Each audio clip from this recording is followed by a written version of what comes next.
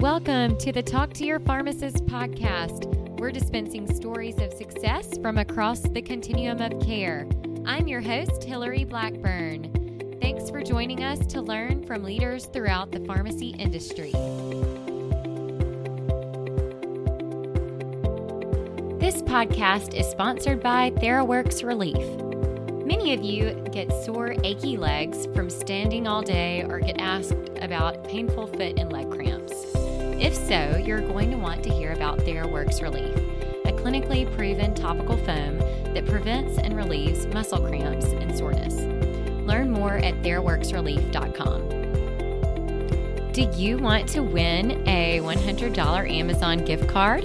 Well, enter your 5-star review on iTunes for the Talk to Your Pharmacist podcast and email it to me, Hillary@pharmacyadvisory.com between now and January 1st for your chance to win the $100 Amazon gift card. Or take a screenshot and post it to Instagram and tag us at Talk to Your Pharmacist. Either of those ways will make sure you're entered to win. And now to our episode with pharmacist turned writer, blogger, and podcaster, Megan Nicole. Today we have a special guest on the Talk to Your Pharmacist podcast. Our guest, Megan Nicole, is creator and founder of The Lazy Millennial, and that's lazy with an I if you're looking for that. She describes herself as millennial advocating, freelance writing, and pill slinging. So we're excited to have Megan on the Talk to Your Pharmacist podcast. Welcome. Thank you so much, Hillary. I'm really glad to be here on the podcast today. Well, thanks for being here. And now that our listeners have heard a little bit about your background, maybe you can fill in any gaps from that intro and maybe share a bit about your personal life. Absolutely. So again, I'm Megan Nicole. Originally from Columbia, South Carolina, but I've been living in Atlanta, Georgia for the past 11 or so years. And traditionally, I worked as a public health pharmacist, and I was specifically supporting the Centers for Disease Control and Prevention as a contractor. And I had several different roles while I was at the CDC. But as of August, I stepped back from that position and went into my writing business full time. My writing business is called Stock Rose Creative, and I do healthcare copywriting and consulting. So in many cases, that involves the writing, which is usually website copy, email marketing copy, or blog posts. Those are my 3 specialties. But for some companies or organizations, they need more assistance with the strategy and figuring out how to connect with their target audience through those different channels. And so I assist with that also. Through Stock Rose, I work with all types of health companies, but my specialties are digital health organizations and independent pharmacies. So that's like one half of my life. And then the other half of my life is, like you mentioned, Hillary, Lazy Millennial. Lazy Millennial started off as purely a blog and a YouTube channel that is dedicated to helping multi-passionate millennials build creative and profitable lives that they love, not merely tolerate, not merely like, not merely put up with, but lives that they actually enjoy, And as of October, that platform has expanded to include a podcast. So there's now a podcast component. It's called the Lazy Millennial Lounge. And I talk to millennials who are in the process of building that creative and profitable life that they love. So that takes up a lot of my time, but my little 2-year-old boy also takes up a huge portion of that time, as does my husband. And so it's really fun to balance motherhood and being a wife with being a business owner and a podcaster and several other things. So I hope that was a good lens into what goes on in my life. It sounds like you're staying busy, which oh my is gosh, fun. Yes. Understatement. Well, so Megan, I guess first maybe we can talk a little bit about Lazy Millennial. You shared a little bit, but tell us more about, like kind of your journey on how you got started with the Lazy Millennial, what it exactly means, and why focus on millennials? Yeah, those are all great questions. So, I mean, I'm a millennial, and so having grown up in this generation where we get a lot of bad press, people like to talk about millennials and the things that we do or don't do in a negative way, and I was just a little disillusioned by that. I was frustrated with it because I attended Emory University for undergrad, and then I attended Mercer University for pharmacy school. And the millennials that were around me, like my peers, were all doing amazing things in the world. And I felt like those things weren't being highlighted, that all we were seeing in the press was a lot of negativity and millennials are lazy and entitled. And that wasn't my personal experience or my personal that wasn't my personal observation either. And so I wanted to create a platform where millennials, especially multi-passionate millennials, could come together and support each other, encourage each other, and highlight each other in a positive way. And multi-passionate, that's a word that some people aren't really familiar with. Honestly, I wasn't either until several years ago, but I was so relieved when I heard it because I realized that I wasn't the only person out there who didn't have or didn't feel like she had one true calling. Like there are so many things that I feel like I was put in the world to do. And I would like to do as many of them as I possibly can. And I understand that not everyone is like that, but many people are, and many millennials are. So lazy millennial, the name, a lazy eye millennial, was kind of a play on the derogatory term lazy, a lazy Y millennial that I feel like is sort of out in the atmosphere a lot. And my reason for calling it that name was to sort of rebrand and reclaim ownership of what had come to be a negative label on millennials. So, you want to call us lazy millennials? Fine, sure, we'll be that. But we're going to be lazy millennials in our own way. And that means being multi-passionate and committed to creating a creative and profitable life that we are in love with. Yeah, I love that. That's awesome. And so, Megan, you are definitely talking a lot about passion, and that just kind of exudes from you, talking about multi passionate and following all these different creative outlets. So, you obviously have a passion for writing. So, explain a little bit more about how you made that transition from working as a pharmacist full time at the CDC to writing.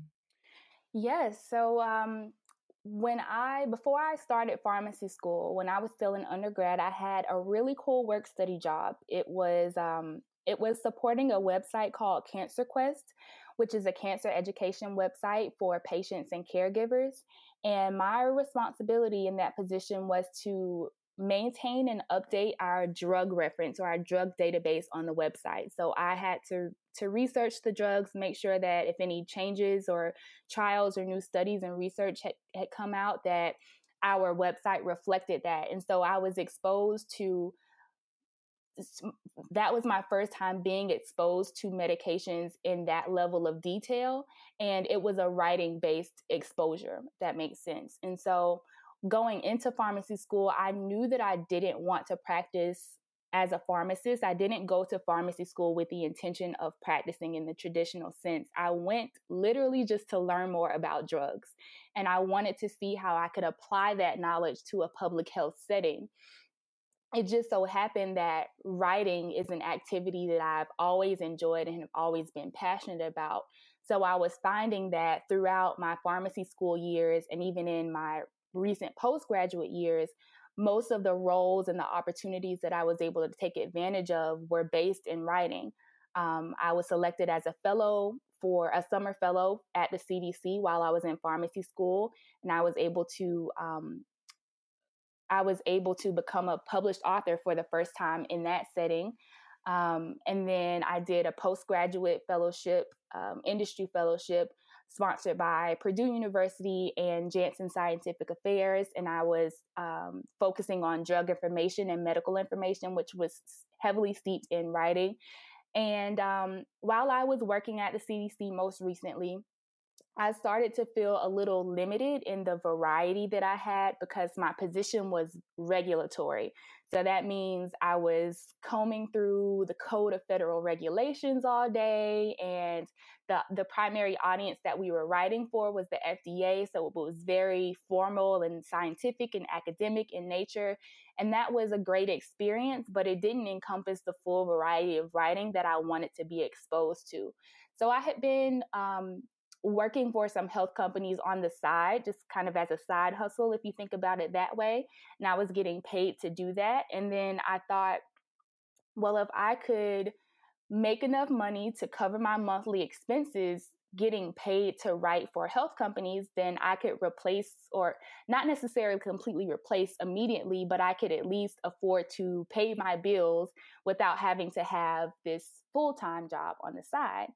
So I was a little reluctant about it. Like, I knew that it was a possibility, but I wasn't sure that it was something I should do with a home and a husband and a 2-year-old.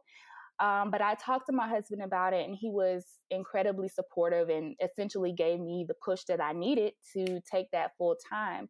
And it's been a little over 3 months now, and it's been an incredible journey so far. I've been able to work with some really great people and support organizations that are seeking to change and improve the healthcare industry. And so I still get a little bit of that public health feel from that perspective. But I'm able to write in all types of different ways and be more creative with it, even though it's still health related. So that's been the best thing for me so far. Yeah, interesting. And so your first blog was Your Friendly Public Health Pharmacist. Yes. So is that still active, and what types of things do you write about there? It's not. So I people ask me that all the time, actually, because I created that blog specifically for my family and my friends. I felt, even when I was in pharmacy school, I always felt that if people had access to health information that was interesting and engaging and relevant to them, they would be more inclined to read it and take it in and act on it. I firmly believe that there is too much health information out there that is boring, it's dry, it's not engaging, it's too complicated. People don't want to read it and they can't understand it. So my goal with Your Friendly Public Health Pharmacist was to provide health information that was actually interesting to read and that was accurate, to counter all of the crazy quote unquote health information that is floating around on the internet and especially on Facebook, which frustrates me to my core.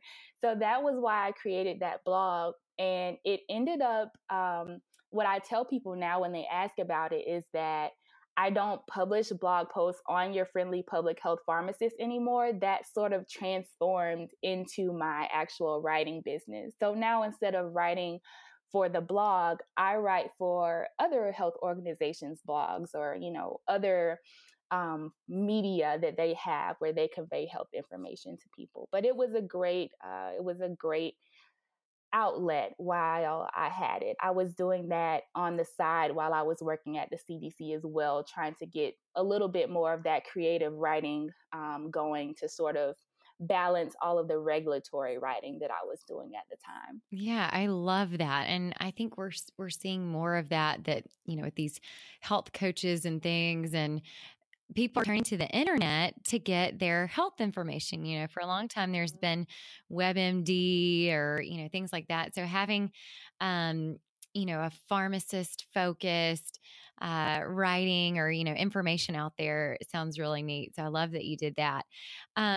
So Megan, now are, most of your articles still pharmacy focused, and how do people find you if they want you to write for their different article? Like, do you have a pretty steady flow of that, like a consistent thing, or is it one-offs? Just kind of give us a little more insight into maybe your schedule with writing too. It's definitely consistent now. It was very important to me when my husband and I decided that I would not renew my contract, that I had a certain amount of income coming in consistently each month. And so about 3 months out from when my contract was going to end, I really, really ramped up and scaled up my marketing efforts so that I could try to get more clients. And that actually ended up working way better than I expected. And so the first month that I was on my own full time, I was so busy. Like I was almost stressed out because I had so many clients and so much work that I almost couldn't handle it all. I thought I was going to have to get a freelancer to help me freelance. But now it's sort of leveled off to a place where it's more manageable. I work with about I would say 7 to 9 clients right now. Some of them are on retainer, which means I work with them every month. And then some of them are more so as needed. So whenever they have a need or whenever I have time, I will write something for them. People can reach me. I'm very active on LinkedIn. My name is Megan N. Freeland on LinkedIn. So that's a great way to get in touch with me. I also have a website, megannicole.com, and that's MEGANNICHOLE.com, where you can see more about who I write for, what types of companies I've written for, and what types of writing I do. I would say most of my interaction with potential clients or actual clients happens on LinkedIn. And that's sort of my favorite place to be because I think a lot of professionals, especially in the healthcare space, are there. And that's where they're looking for help with some of the initiatives that they have going on. Yeah. Well, that's interesting. It's helpful to learn a little bit more about the background for, there's all different types of alternative career paths for pharmacists. So very fun.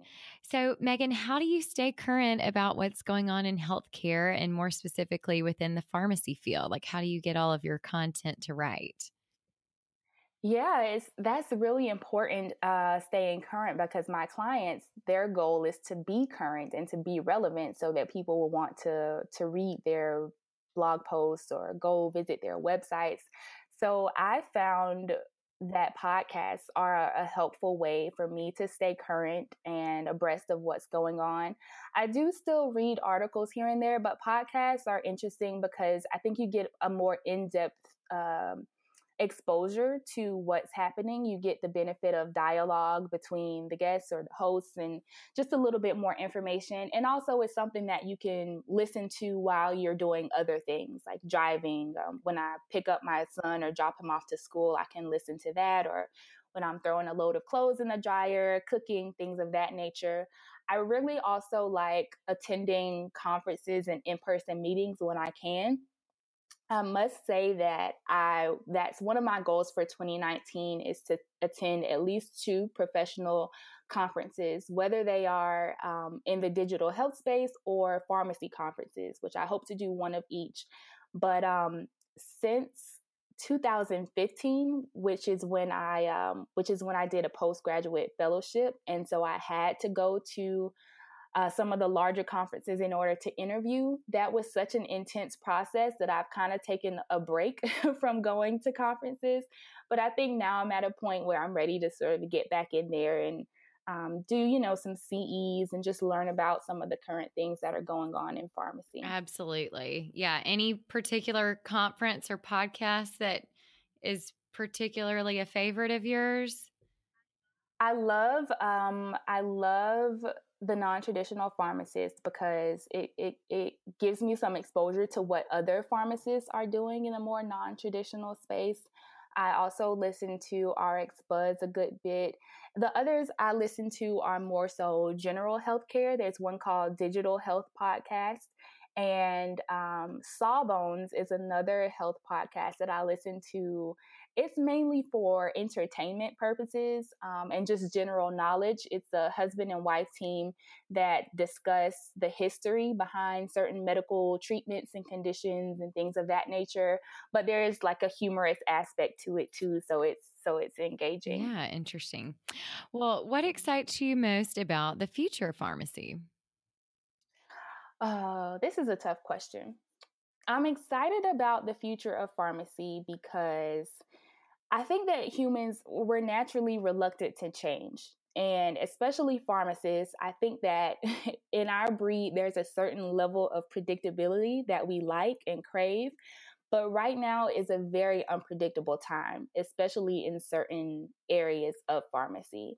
And I can tell that many of our peers and other people in the profession are feeling the strain of that unpredictability. And I know it's not a good feeling, but the silver lining that I see in it is that unpredictability forces change and it forces you to adapt. And I have confidence that pharmacists will be able to change and adapt in a way that puts us on top at the end. And so I'm excited to see what that's going to look like when it's all said and done. I don't know what it's going to look like, but I believe that we're going to make it out on top, and I'm excited to see what that is. Yeah, I agree. I think healthcare is just really getting hit with a lot of change, which is good. Trying to keep up with medical knowledge. I think in the 1900s, something new happened every 50 years. And then it was every 20 years. And then now it's almost daily that we're receiving, new information and new studies are being conducted and bringing to light some new things. So it is a really exciting time. And you definitely hit on something that change is inevitable, but I think that the profession is certainly poised to be in a great position for the future. So Megan, as our final question, could you share some advice that you would tell your younger self or for other pharmacists out there who are just getting started in their career? Yes. My number one piece of advice would be to get skills outside of pharmacy. I don't think that you are fully serving yourself if you only come out of pharmacy school or a pharmacy residency or a fellowship and you only have pharmacy experience. I just don't think that it makes you as marketable anymore. And, you can argue about whether that's good or bad. It's a reality, I believe. And so I would encourage you to think about what skills you have that you do well. Do you write? Do you teach? Do you speak? Do you draw? Don't lose your creative side.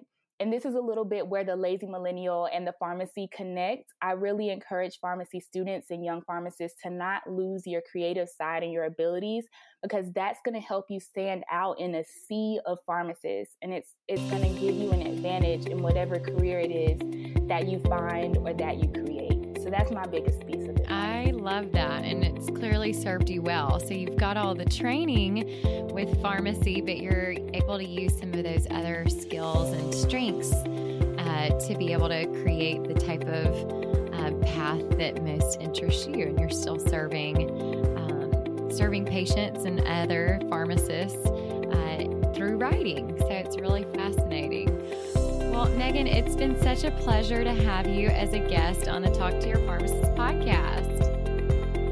It's been really fun, Hillary. Thank you so much. I really, really appreciate the opportunity. Awesome. And if you enjoyed this episode, be sure to check out the show notes at www.pharmacyadvisory.com. And thanks again to our sponsor, TheraWorks Relief. Could make for a great Christmas gift if you've got someone who has muscle cramps, because this stuff really works well. I'm taking it with me on our ski trip to Breckenridge. And for any students who are getting ready for residencies, I've got another live webinar that we're hosting online to help you prep for your interviews. We had great feedback from our first online workshop for this, and we're offering a second date. This is focused mostly on interview questions and how to prepare and do the best that you can do on interview day. And that is going to be on January 15th at 6 p.m. Central. And to sign up, we have a place for that on www.pharmacyadvisory.com under resources. And be on the lookout on our Instagram page at Talk to Your Pharmacist. We'll be providing details about the workshop on there as well.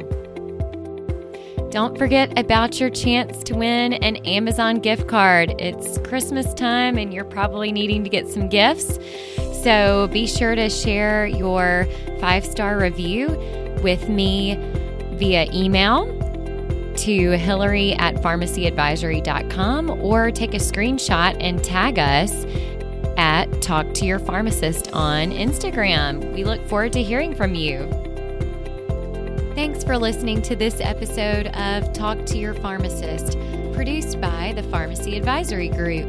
If you liked this episode, let us know by subscribing to the podcast, rating, and reviewing it. Share it with friends.